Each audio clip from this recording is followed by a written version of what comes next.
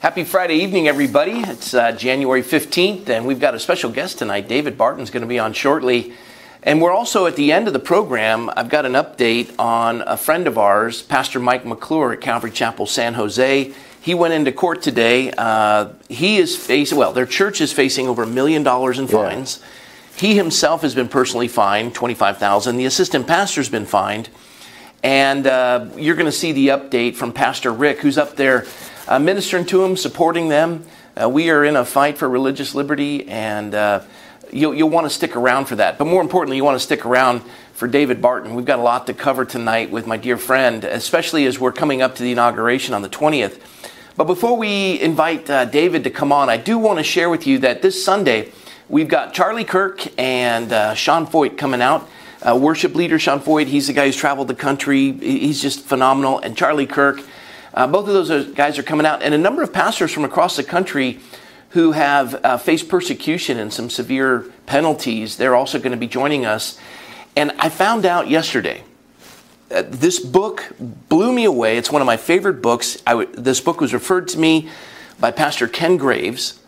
It's the book that saved Western civilization. It's called, the author is Vishal Magdawaldi. Oh, yeah. Take a look at this. The book that made your world, How the Bible Created the Soul of Western Civilization. The title is The Book That Made Your World. And it's Vishal Magdawaldi.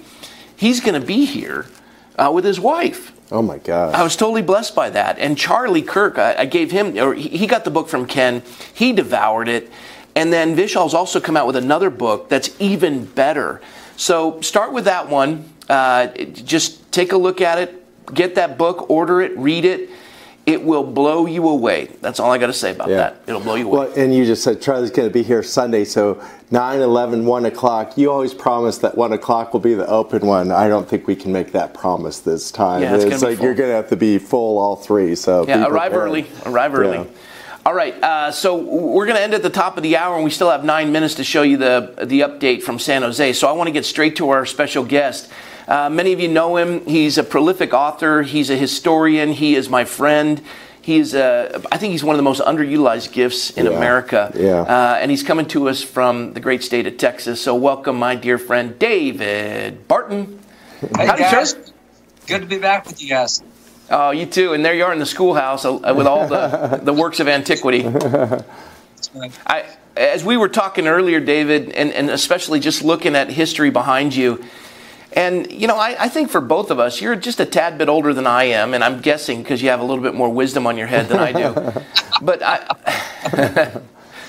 I don't know that you and I in our lifetime have faced anything like this, have we? Well, I guarantee you we have not in our lifetime faced anything like this, especially internally. You have to go back to previous generations. About every 60 to 70 years, something like this comes up internally. But I would say that this is, there's been nothing like this in the 20th century.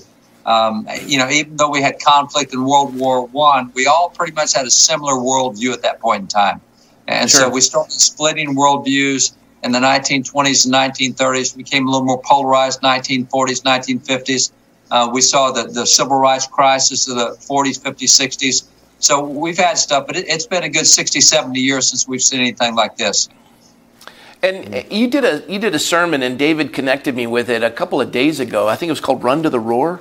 Yeah. Oh, my gosh. Amazing. We'll put it in the notes because it's worth. Yeah. We'll give you a link to the sermon. You guys got to watch it. But, David, in that Run to the Roar, you talked about revival and the things that are necessary for revival. And even in our talk prior to starting the broadcast, you and I were taking a hard look at some troublesome data that's coming out. I mean, you were talking to folks at the State House. We're watching of a revamping of history curriculum. Cover all the heavy stuff and then take us to where the hope lies, if you would. The heavy stuff is we've never had a nation as at risk as it is now. Because even though we've had conflicting philosophies, we've never been as uneducated and as unthinking as we are now. Yeah.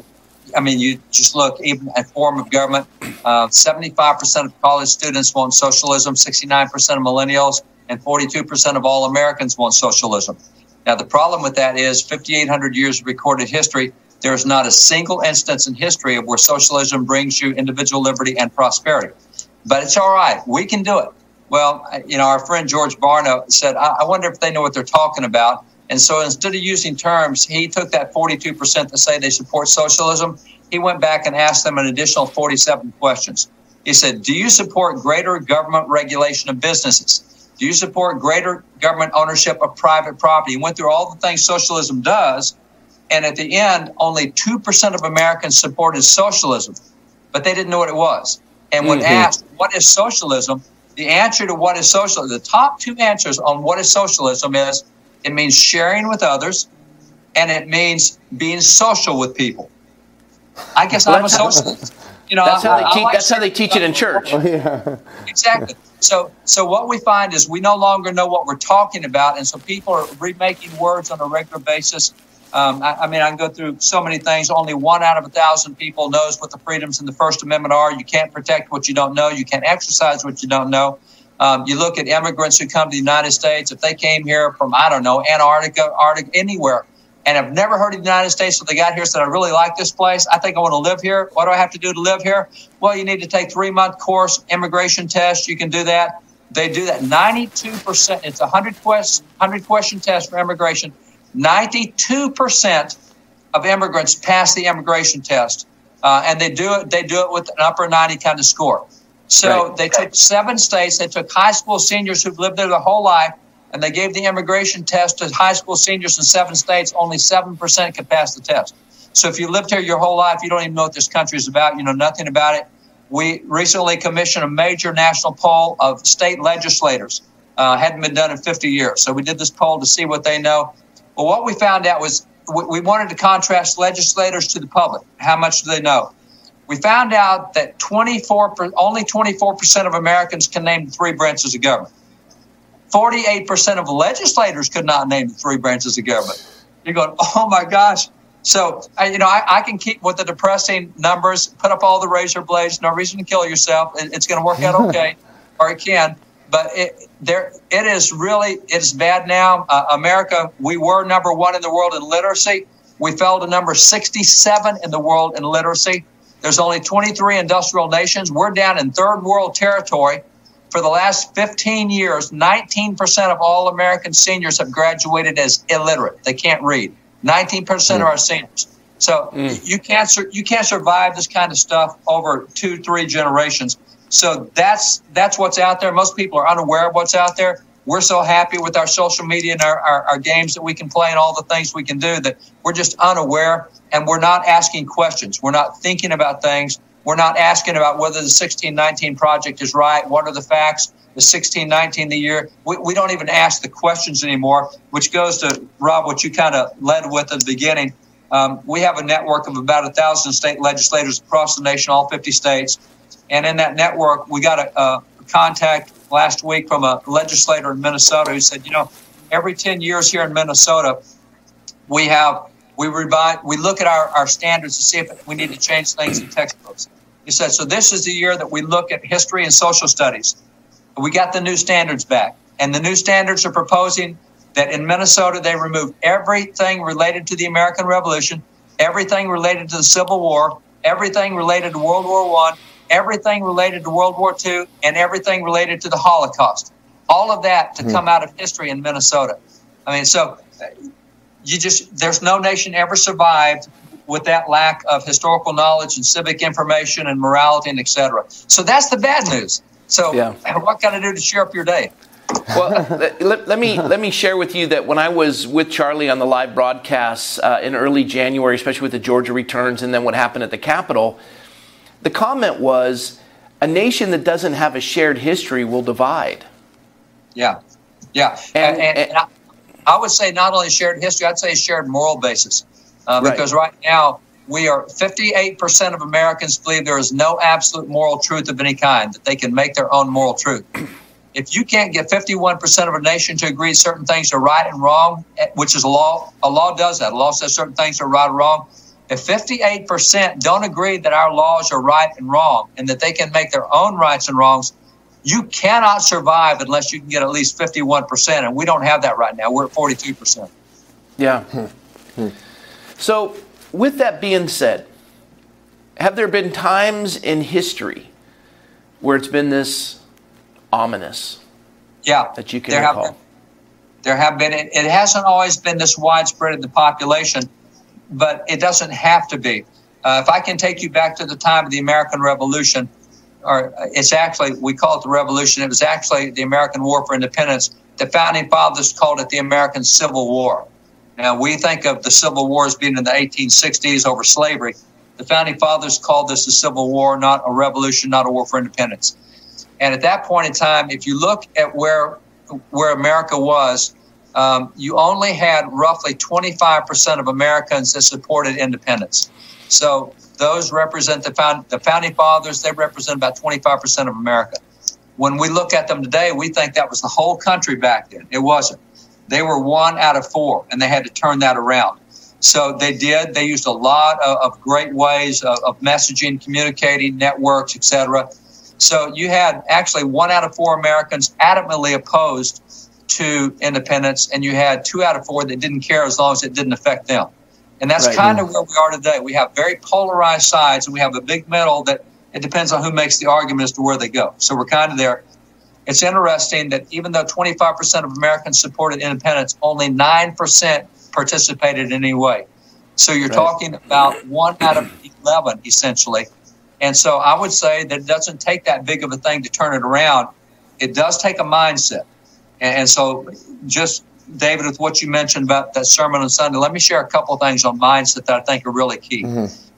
One of them is we live in a culture today where I don't care whether you're left or right or whatever, you've got your news sources. If you're left, it's going to be MSNBC, it's going to be CNN, it's going to be ABC, NBC, CBS. If it's right, it was Fox. Still a lot of people at Fox, but it's Newsmax, it's Epic Times, it's Victory, it's all these different things that are out there. You've got your news source. And so those news sources come in, and whatever it is, you're watching that, and that's what you see 24/7, 365. You hear absolutely nothing about what happened in Yukon, Oklahoma, or Jacksboro, Texas, nothing about Mobile, Alabama. You only get national news. And as a result, you see national problems. And quite frankly, we just saw the election, everything that happened over the last 2 months. I'm fairly well connected in Washington, D.C. Got lots of close friends in the White House. I know Supreme Court justices. There are dozens of members of Congress that we're texting and talking all the time. You know what? As many contacts as I've got, I cannot make the Supreme Court pick up the cases we want to see. I can't make anything different in the White House, and I can't make Congress do anything different.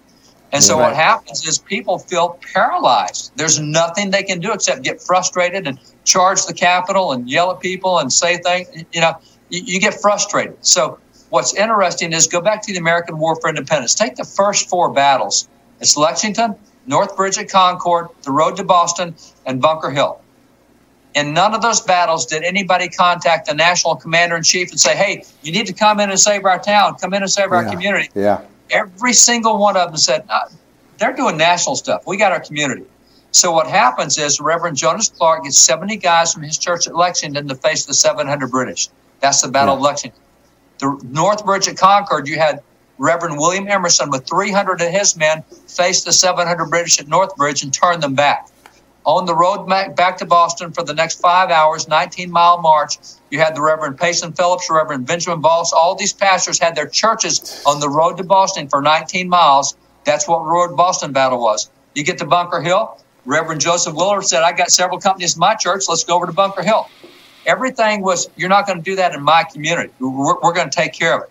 And so whether it's those battles, whether it's the Battle of Cowpens, or whether it's the Battle of Kings Mountain, we won the American War for Independence because we won all the local battles.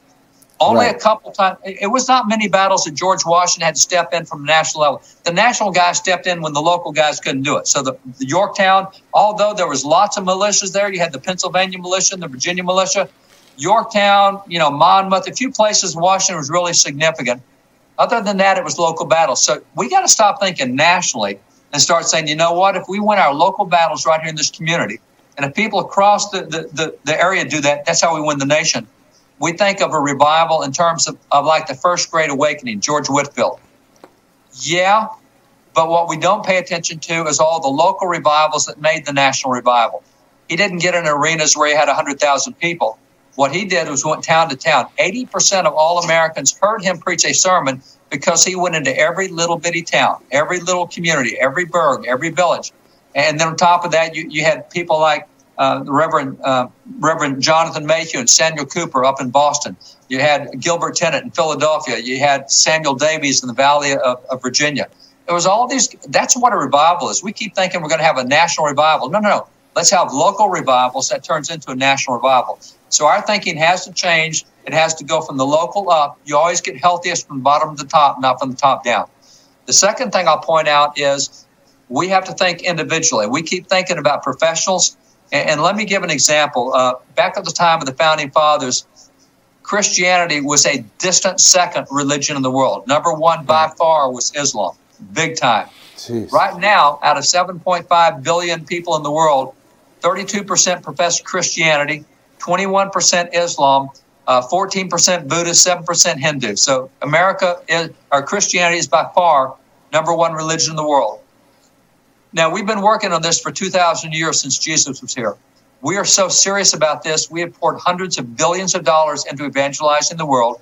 We are so serious about it. We pay professionals. We have full-time pastors and evangelists and missionaries. We're doing this full-time. I mean, it's a big deal. How about a radical thought? Jesus in the Great Commission told his disciples, every one of you needs to disciple someone. If we took the 32% of the world as Christian, and everybody this year said, I don't care what happens in the world. I don't care what happens in America. I'm going to find one person and disciple one person. I'm going to get one person to think differently. I'm going to get them to the Lord. Then I'm going to teach them how to think and how to think biblically and how to study the Word and how to think about economics and morality and how to think about education. That's all I'm going to do 1 year, find one person. If we did that at the end of 1 year, we would have 64% of the world being biblical thinking Christians. If we did that for 2 years, 100% of the world would be Christian. We could evangelize the whole world in 2 years if everybody just made it a project to take on one person. So we keep thinking we need a crusade. We need 100,000. We'll take up an offering to send missionaries to Africa. They have a crusade and 15 people show up. And we go, that was a waste of money and time. No. All you got to do is disciple somebody. Jesus didn't change the world with the tens of thousands. He changed the world with 12 guys he spent time with. And so every Christian gets that mentality of I'm going to find one and I'm going to disciple one. And that's all I'm going to do this year. I may not win any other battle. I'll win that battle. My gosh, in 2 years, this whole thing is turned around. So it's doable. I mean, it is very doable. Yeah. We just got to make the commitment to stop being focused on the national, start being focused on the local, and start doing individual things. Stop waiting for somebody else to do it. Yeah. If you were to ask me what happened today in the news, I have no clue. Yeah. I haven't watched a lick of news in 3 or 4 days, and I've never been happier. Yeah. My time with my family's better. I've gotten stuff done at work that has gone, I just haven't tended to it like I should. And it's one of those things where I can change what's around me in my sphere of influence. And then to spend quality time with people, to impart to them, instead of being so disjointed and going in 1,000 different directions that you're so watered down, you're worthless because you want to maintain the following. And that's just not it anymore. I want to take what's in front of me and pour everything I have into it and try to, follow that model. Yeah. There's also seems like Billy Graham had a thing where they started doing more national news, and he's sitting there going, I can't do something about the war in the Middle East, but I can do something locally. But it also started hurting you from a hopeless standpoint. You start to feel hopeless because you can't do something 10,000 miles away. I can do something that's 10 miles away.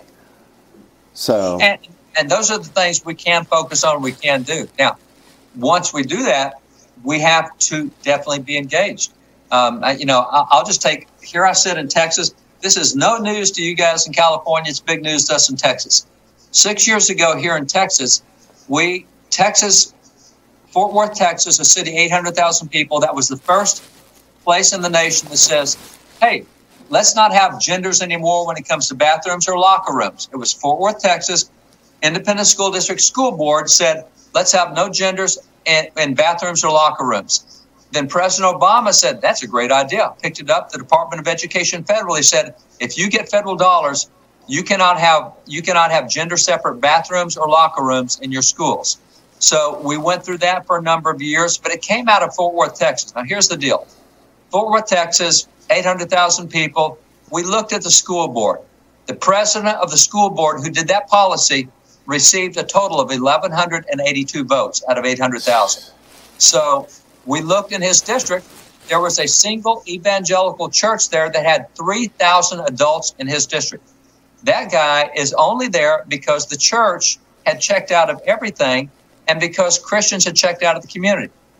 Every battle starts at the local level. And so for us to think biblically, we say, you know what? I can't win D.C. I can't win Supreme Court cases, but I can win my local school board. I can win a city council. I can win the utility district. I can win what's going on with ordinance. We win at that level. And again, that's Jonas Clark at Lexington taking his guys out and winning the city or, fighting for the city. That's the stuff where we can't check out of. There's a lot I can't do at the national level. We have to engage on the local level.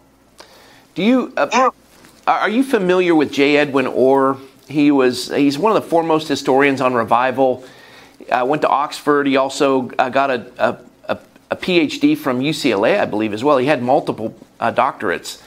But he did the historical understanding of revival throughout the world, including America. He used to work with Billy Graham and the Billy Graham Association, and he's since passed. He's gone to be with the Lord. But I became familiar with his writings. And when he took a look at the three major periods in American history, whether it be the Revolutionary War, the Civil War, the Civil Rights era, he noticed, and including even World War II, he noticed that prior to, for example, the Revolutionary War, the church was in decline, alcoholism was rampant, seminaries were liberal, the church was in dire straits.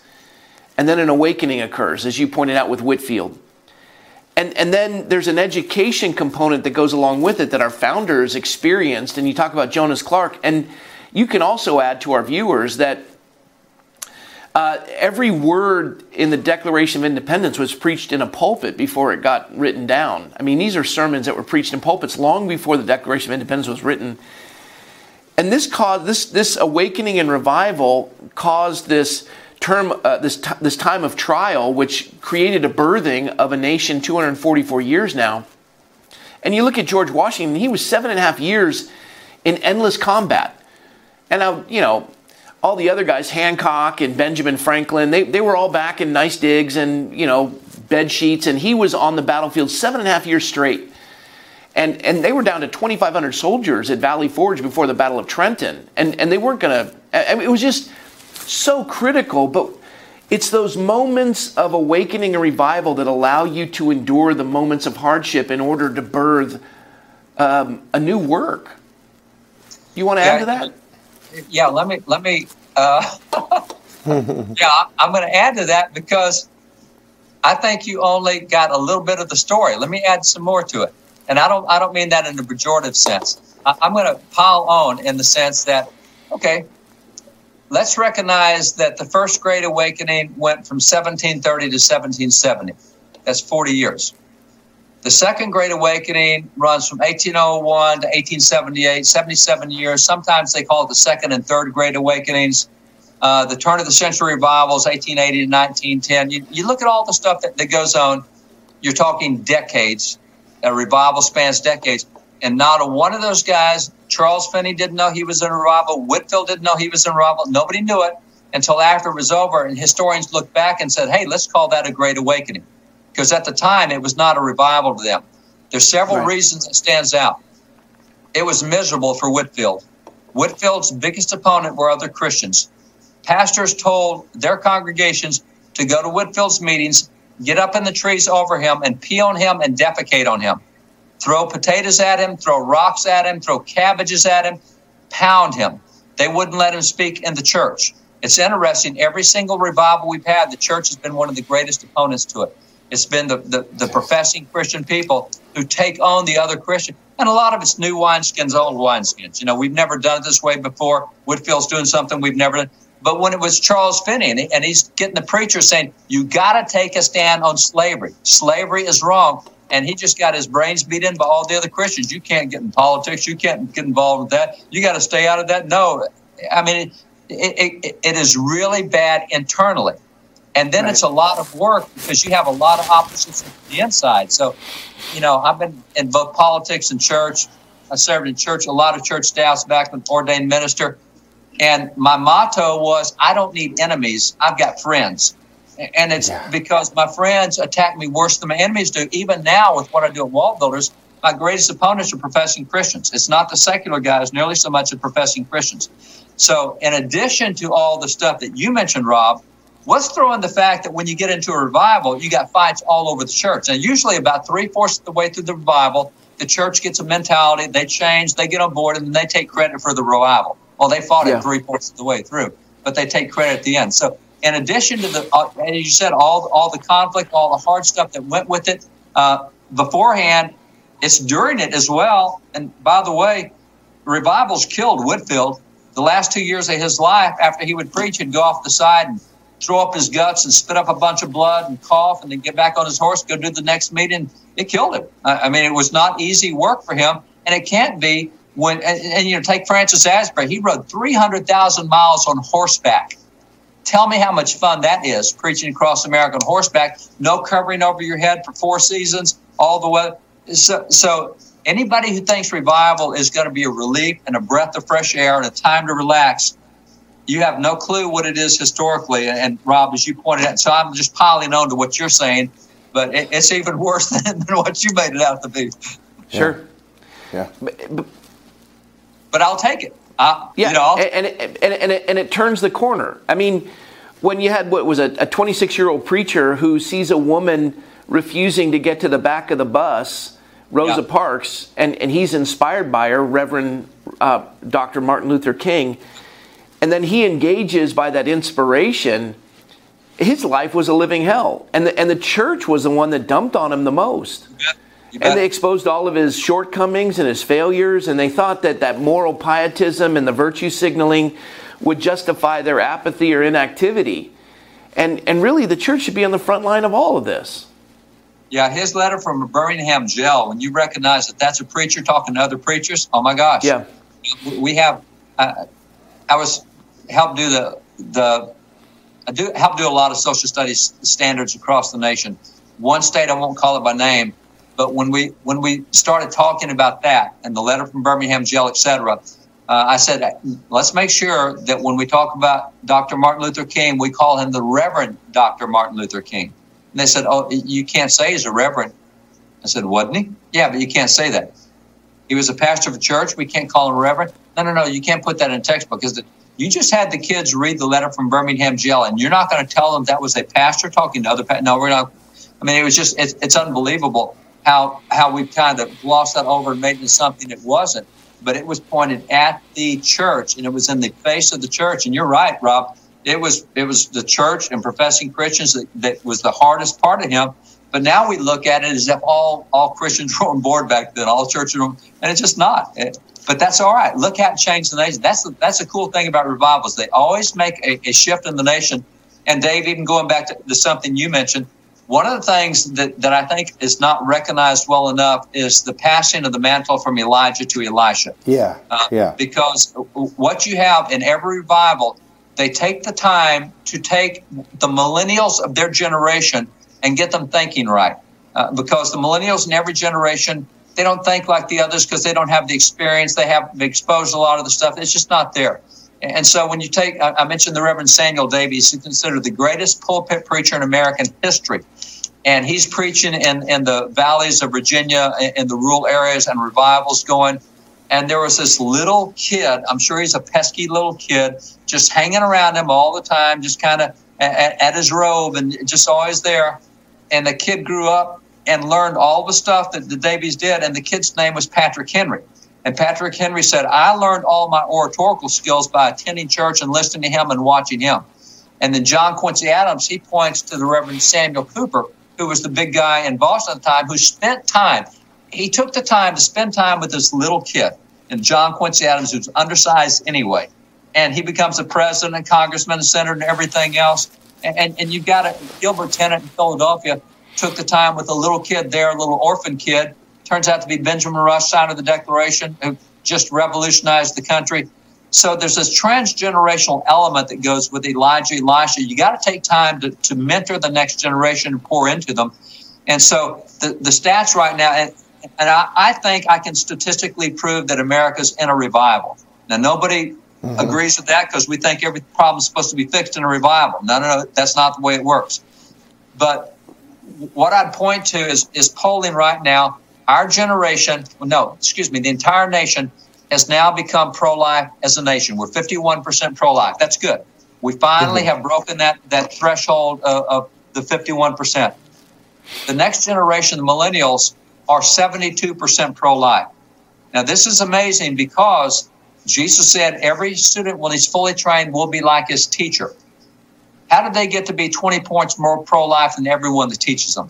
How did they get to be 20 points more pro-life than their parents, than their teachers, than the culture? And I go back to Judges 13 on this, because in Judges 13, you had the Israelites under the oppression of the Philistines, and they're crying out to God. For years, they prayed, God, essentially give us a revival. We need the culture change. We need the Philistines pushed back. We can't worship you. We can't live our life according to your word. This is not good. And so in verse 5 of Judges 13, it says that God heard their prayers. He sent an angel to tell them, I've heard your prayers. I've answered your prayers. The angel went to a guy named Manoah and said, Manoah, God's heard the prayers of his people. He's going to deliver this people. Here's how it's going to work. Your wife's going to get pregnant, and 20 years from now, that kid's going to be the national deliverer. Whoa, I thought you said you answered my prayers. Yeah, I'm sending you a new generation to get it right. So what's happened is God has sent us a generation that is thinking right on things like life. Now, they're thinking wrong in so many other areas, government and morality. That's where we've got to get in and say, hey, I'm going to dedicate myself to taking one of these kids that God has sent. That's the answer to our prayers as the next generation. I've got to help them think right in some areas they're not thinking right in now. This generation, the millennial generation right now, 57% of them are born into homes without a mother and a father in a home. Highest percentage in American history. They do not know what a good family looks like, and that's why this is the most unmarried generation in polling history. We've never had a generation, millennials, who are less married than this generation because they've never seen it. They've never seen it in front of them. Well, my gosh. And they say the birth rate's dropping, too, in regards to that. It is. The birth rate is dropping. And so they need somebody to help them think right, because their instincts are right in so many areas, but they're getting picked off by bad education. And so we've got to step in and pick one. Pick one Gen. If you're a millennial, pick a Gen Z. If you're a boomer, if you're a buster, pick a boomer. Whatever. Pick somebody younger than you and mentor them and get them thinking right in areas like that, because that's the other part of revival. It's always transgenerational because it takes decades to change the way people think and act and behave and what they do. And that means you got to start training the next generation. That's a good word. I love that, David. So insightful. You had commented, and I think this is timely too, and I love how you bring the biblical illustrations in regards to it. You had commented, and I coined this term, and I'd heard it from someone else, so it's not unique to me, but I use this term called hopium. Hope and opium, hopium. And here you have the nation, holding on every meme that comes through that speaks to their line of thinking or their narrative, hoping it's going to come true, and then they're devastated and devastated and devastated. And those are lies. And I said on Sunday, a rumor is just a lie with legs on it. And lies come from the left and the right. And I spoke on the prophets that would speak things to the people that had nothing to do with what God wanted to say to them. But you had pointed out what God did to these false prophets and what he did to you pointed out what God did to the folks that gave a bad report when they came back, and how the Lord doesn't look kindly on that. You want to share that with folks out there that profess the name of the Lord and participate in not fact-checking these things and scaring people with stuff that's just overwhelming? Let me back up to one before that, if I can, Rob. Something the Lord really impressed on me the end part of last year, and I think it's where we are now, is it deals with the fact that very few Americans know how to think. We think we do, but we don't.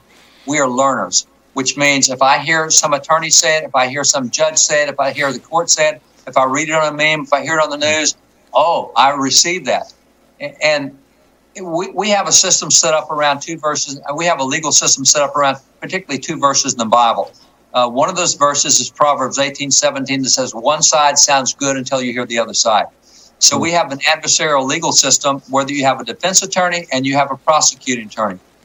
If we only listen to the defense attorney, we would turn everybody loose because there's no guilty person in America. Crime's never been committed here. If we only listen to the prosecuting attorney, we would kill everybody. We'd fry them all and put them 100 years in jail. And what we have to do is listen to both sides. And as the jury, we say, where is truth? And I'm going with the truth. And we recognize that both sides get it wrong all the time. And we don't do that as conservatives. We think if we hear it on the conservative network, it's got to be true. No. Ask the question, what is the other side of the story? Anybody who's got kids knows how this works. They come home from school and says, here's what my teacher beat me today. No, that's not what happened. I'm going to call your teacher and get the others. Oh, no, you don't need to call the teacher. So, the kids always come in with their version. Teachers got their version. The truth is between the two. And so we've got to get to where that we are hungry for truth. Now, here's what I really felt the Lord give me. And he didn't give it to me. He gave it to everybody. It's in the Bible. It's 2 Thessalonians chapter 2, verses 1 through 12. In that passage, God talks about the man of truth and the man of lawlessness. And this thing is going back and forth between the two. And there's these two contending sides. And it's like the prosecution defense, if you want to. It's two arguing sides. Verse 10 is where it gets real interesting to me. It says, because they did not receive the love of the truth, because they didn't check what the truth was, it says, for this reason, God will send them a delusion and they will believe a lie that they might be damned. And so what stood to me was, if you don't check for what the truth is, then a delusion will enter. When you believe the delusion, you will act on a lie. And when you act on that lie, it will have high consequences. Yeah. If you tell me that I can put my hand on the stove and it's not going to burn me, and I believe that, I believe the delusion, a lie is entered, I'm going to act on it, and I'm going to have scars on my hand for the rest of my life. And so what Christians today don't do is they don't think through, where did they get that? What is the truth? One of the great examples I use, Jesus, you find truth by asking questions oftentimes. Right. And Jesus asked more than 300 questions in the Gospels. He didn't answer many questions. He asked a ton of questions. And that's part of truth and finding truth. So going back to what you said, we get all these reports and these rumors, and we just respond to them.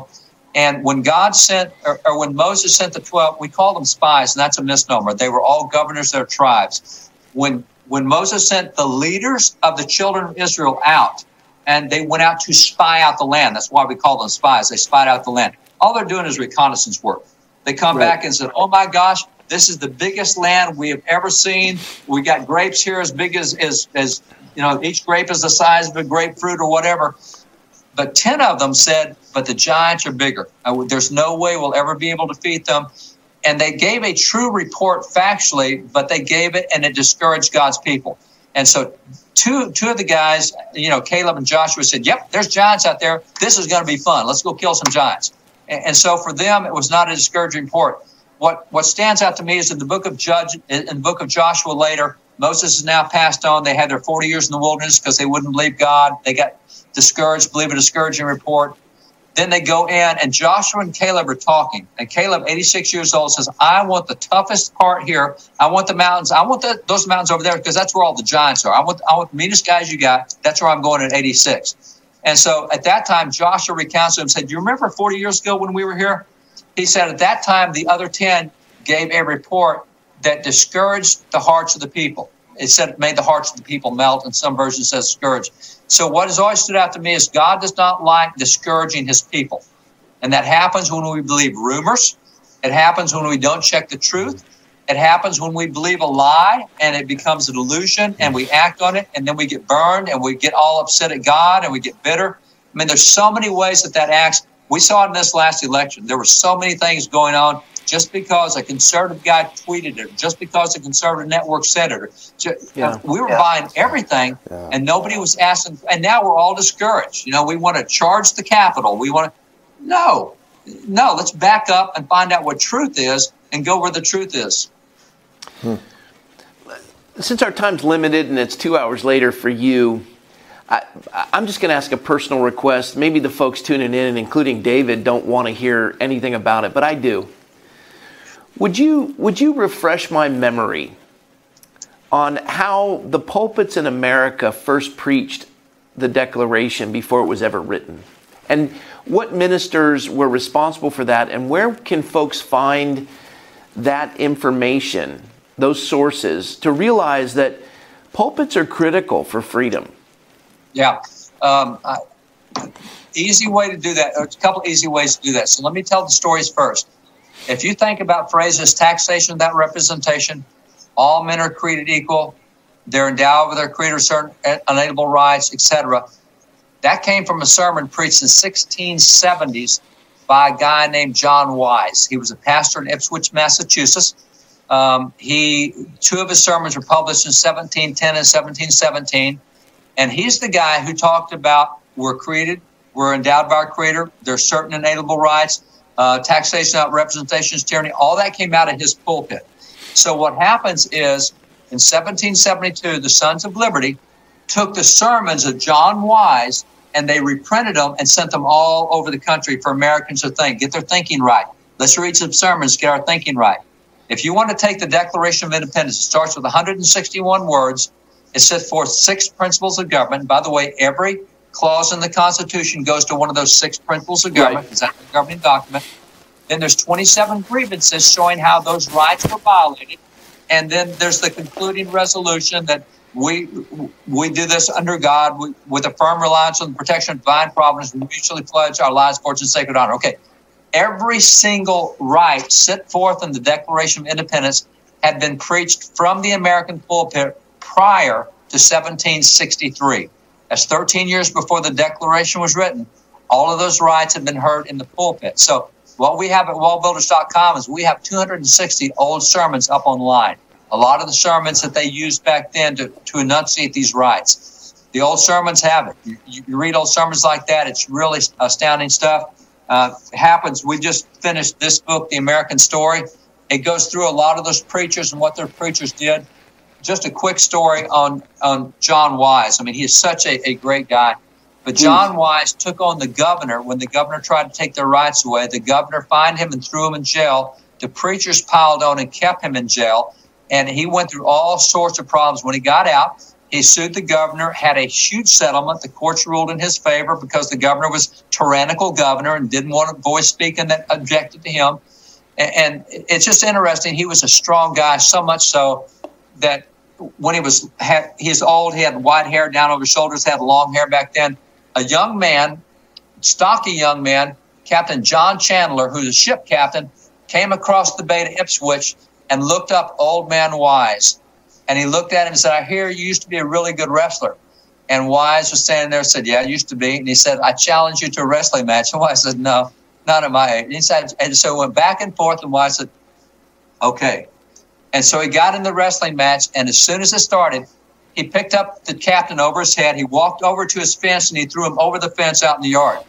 And so this tough young guy who thought he was so tough looked at this pastor, and after he saw the pastor, he said he got up, he brushed himself off, he looked at Pastor Wise, he said, Pastor Wise, I'll be on my way just as soon as you throw my horse over the fence after me. And it's like, he was a tough guy. His guys in his church got kidnapped one time on a pirate ship, and they couldn't get the guys back. And so in church one Sunday morning, Pastor Wise stood up and said, God, deliver them or let them rise up and butcher their killers. And they had a mutiny on board the ship and killed all the pirates and came back to church the next day. And everybody goes, oh, God answered his prayers. I mean, these guys thought differently. They weren't soft and squishy like we tend to be today. These guys were men of God in a very real sense. That's a great insight, and thank you for revisiting that to refresh my memory. And if there's anything that you want to share before we're going to head in and show all the folks tuning in what occurred up in San Jose. Yeah. But anything on your heart these last few minutes something that you just feel like you want to share? Yeah, the one thing I would say about revivals is when you think about our first Great Awakening, the second Great Awakening, most of the people back then were Calvinists. And I'm not taking a position. I'm just telling you they were Calvinists, which meant they weren't really into evangelism, because if you're going to get saved, God's going to save you. It's not up to us. It's up to him. What they did in those revivals, they preached a practical Christianity. They showed you how to live your faith. Here's how you run your business. Here's what you do with your family. And people said, man, that works so good for your family. I want some of that too. They became Christians by seeing how practical faith worked in people's life, what it did for their business, what it did for their employers, what it did for all these different things. So in doing that, I would say what we need to do is be practical. And I learned the thing from John Quincy Adams. John Quincy Adams, so many founding fathers read through the Bible once every year. John Quincy Adams said every year he read through the Bible, he would take a subject and read the Bible looking for the subject. So one year he just did nothing but business. One year he did nothing but criminal justice. One year that's all he did. The whole year he just takes notes on that subject. And so you start thinking, my gosh, if I read the Bible and what it says about banking, you'll find things everywhere. If what it says about employees. And so trying to be practical is what we as Christians need. It's good to have a spiritual relationship with God, but we need to live it out around us and show other people how to live it out. And so I would say making a practical Christianity. And Rob, what you just mentioned, John Quincy Adams, when he was in the legislature, he was huge anti-slavery. Now, by the way, take you through it. When he's 8 years old, he's got his gun out with a Massachusetts Minutemen. Okay, they're in Massachusetts, 8 years old. When he's 10 years old, he's the secretary to the ambassador to France. When he's 14 years old, Congress appoints him to the court of Catherine the Great in Russia. When he's 16 years old, Congress sends him to go set up the peace negotiations to end the American Revolution. Then he becomes a diplomat under George Washington. At 21, George Washington said he's the best diplomat we got. He was a diplomat under his father, John Adams. He was a U.S. Senator under Thomas Jefferson. He was a diplomat and appointed to the Supreme Court under James Madison, turned the Supreme Court down, stayed a diplomat. He was the Secretary of State for James Monroe, and he became the President of the United States, sixth president. When he finished his presidency, he went into the House of Representatives. So imagine that, a president, imagine Trump or Obama or anything else. So in the House, he's anti-slavery, and he said 80% of the House was pro-slavery. And he said he couldn't get anything passed. They actually passed what was called a gag rule. It says you're allowed to talk about anything in the House you want to as long as it does not deal with slavery. And that was designed to shut him up. He didn't shut up. He kept presenting things on anti-slavery, and they get so ticked and so mad. They tried censure. They tried expulsion. They tried reprimand. They actually asked people to kill him, get him out of the house. I mean, it was bad. And here he is, and he gets nothing done because they're not letting him pass any bills. And man, don't you get tired? 10 years. You can't even talk about it. And he kept talking, kept getting chewed out. And his whole philosophy was so easy. He didn't do it because he won. What he said was, duty is ours, results are God's. Amen. I do this because it's the right thing to do. I don't care whether I win or not. I'm going to do the right thing. And if we get into living our life that way and mentoring the next generation that way and getting engaged in local affairs that way, I don't care whether we win or not. I'm going to do the right thing. I'm going to be involved and help people think right. We'll turn this country around. Yeah, that's a great word to end on, David. Yeah. You blessed me. Yeah. I don't know if anyone else out there enjoyed it as much as I did, but it's certainly just a great blessing for me tonight. And I just want to say thank you, David. You bless me every time I'm with you. Thanks, guys. It's always great to be with you. Thanks for having me. And we want to get you in person one of these days. They say you can only come to California if it's essential business, and I just want to right now declare it's essential. So when you're ready, come on out. You let me know when, bro. I'm happy to come. I'm happy to push the envelope anytime I get the chance. All right. Well, let's look at March. Let's push into the spring. That'd be great. Sound good? All right. I'll connect with you. Thank you, David Barton. Bless you. Thank you. Good night, guys. Bless y'all. Bye-bye. David Barton. Yep. Yeah. Just a storehouse of knowledge, and he just recounts it. Yep. You know, there's no notes in front of him. He's looking at the screen with our picture, our ugly mugs. It's not, not distracting him, which I think it would. But he just comes together with all of it.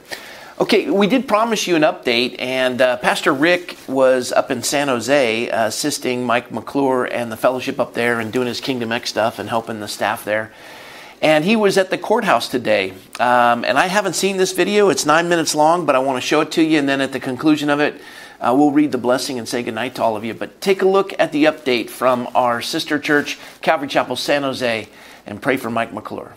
Welcome to this edition of the Fireside Chat. I'm Pastor Rick Brown, and I'm up in San Jose this week. It's a cool Friday morning. Things are just firing up here in the city of San Jose. And at Calvary Chapel, San Jose at 10 a.m. today, they'll be going to court. They currently have $1,600,000 in fines for simply meeting for church on Sunday mornings. Pastor Mike McClure has fines of $25,000 personally to his account, or against his account, if you will. And his assistant, Carson Atherley, has $22,500 in fines. All for simply loving Jesus, serving the Lord, worshiping, teaching the Bible, and loving God's people here in the area of San Jose. Over my shoulder is the entry doors to the lobby heading towards the sanctuary. And you can see a lot of paperwork back there. We'll go get a closer look. And that's not the only place. At the back side of the church, it's also like this. On the front doors of the office, it's also like this. Let's get a closer look. As you look closer, these are health department violations, each with different dates, that are on the front doors of the church. The fellowship here has also put something on the front doors of the church next to it, and that's the Declaration of Independence. That's apropos, isn't it? Moving over to this part of the doors, more violations, all health codes because of COVID-19. Also here at the office front doors, you see more. This looks like a, there's one is a court filing, the others are just the county's paperwork. And here the church has chosen to put on the front doors of the office the Bill of Rights. As I come around to the back of the church, this is the back doors as you enter the parking lot from the back, and all of the paperwork taped to the windows in violation. There's another Bill of Rights poster over here in the corner, even down behind the shrubbery here. Everywhere. But as I step back and pan around, this is the kind of trouble you'll get in Santa Clara County if you want to get together and worship the Lord with and serve Him. Yet, for a deadly disease that is 99.8% or over, let's just back it up, 99% recoverable. This is the kind of violations you go through. They'll shut down your church, they'll shut down your school, they'll shut down your restaurant, they'll shut down your community, being 6 feet apart with muzzles on your face. They're changing our culture because of a bad flu. Did you ever think you would see the day in the United States of America where a pastor would be drugged into court for having church services in violation of a really bad flu, COVID-19? Well, we know it's a reality in the United States of America today. 2020 and 2021 are stacking up to be years of unprecedented, historical, and hysterical activities. Here we are at the Santa Clara Superior Court, where Pastor Mike McClure and Pastor Carson Atherley, his assistant, are being brought into court for violating a temporary restraining order. Please forgive me, I am a guy with an iPhone on the street. That's the best I got, and I am not a trained cameraman.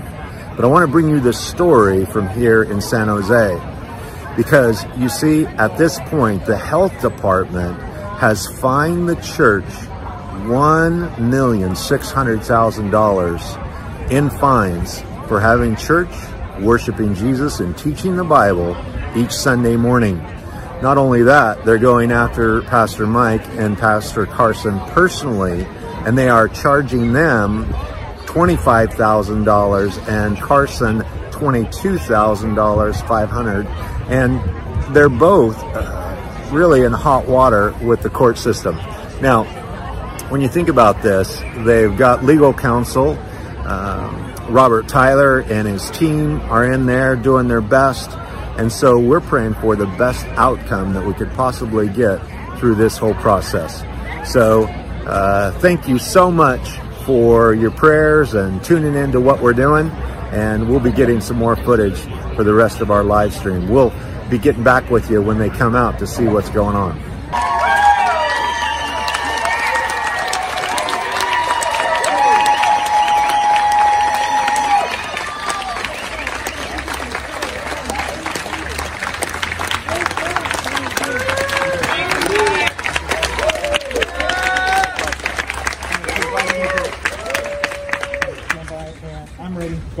All right, the hearing is not over. We have a lunch break. We're coming back. It was interesting this time because opposing counsel made it clear that monetary sanctions might not be enough. What does that mean? Does it mean that they may be seeking to put our client in jail? I don't know. So that's the status at this point. We have more witnesses coming. Okay. And the other roll it back.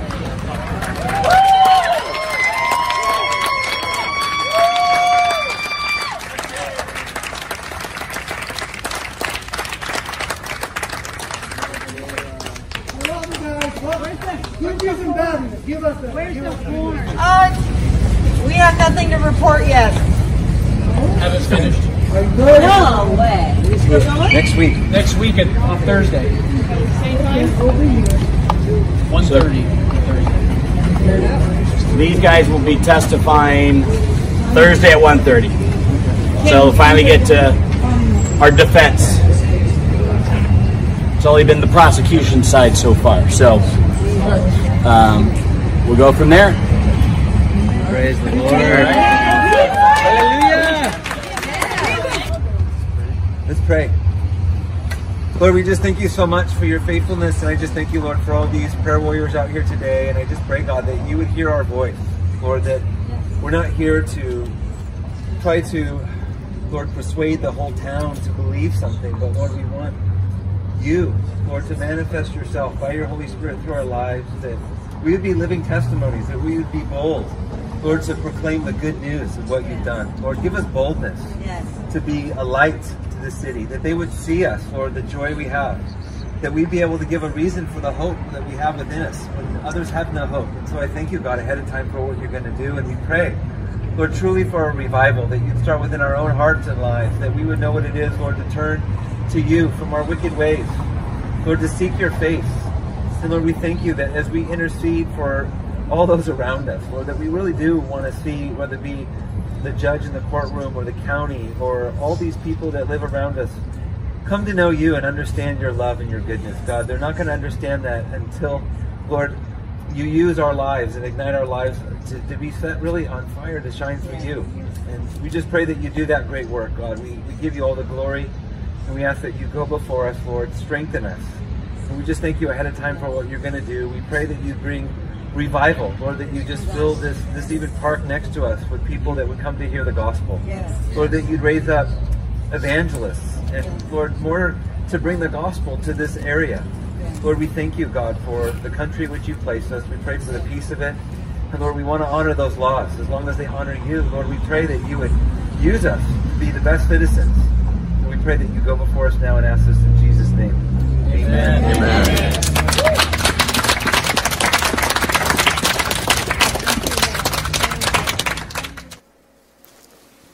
Well, that's Mike McClure facing $1.6 million in fines, possible jail time because they've gotten tired of fining him. They spent the entire day giving their side of the case without hearing a word from Calvary Chapel Calvary Chapel San Jose. So next week, 1:30, they're going to get a chance to be heard in court. So there you have it. And we're going to close by giving you the numbers blessing. I know they put it up early because they were just tired of looking at my face, but that's okay. Let me bless you all, and we're going to bless Mike McClure and the folks at Calvary Chapel in San Jose. And this is for all of you out there. Look, I know David Barton's message was heavy, but the reality is, just like Mike said, it's time for revival. And so we're going to pray this upon all of you. May the Lord bless you and keep you. May the Lord make his face to shine upon you and be gracious to you. And may the Lord lift up his countenance upon you and give you peace. So, there you have it. Thanks for joining us. Be in prayer. Support Bob Tyler, Faith Freedom Coalition. I got to come up with that website. They never asked for a dime, but listen, they got to keep their families fed. And they're litigating. And, that guy's a trained attorney. He's up there doing it to help these churches. And folks, if you think you're going to hold on to it because these are trying times, whatever you think you're going to protect and not engage in this process, you're not going to have it at the end anyway. Yeah. So we're all in on this one. So participate. Do something. All right. Well, that's it. God bless you guys. We'll see you tomorrow. Not tomorrow night. We'll see you on Sunday with Charlie Kirk. Yeah. Well, we might broadcast it on Sunday night. But we'll certainly see you on Monday. We're going to I'm going to start taking Saturdays and Sundays off. Yeah. But come this Sunday to hear Charlie and Sean Foyt. God bless you guys. See ya.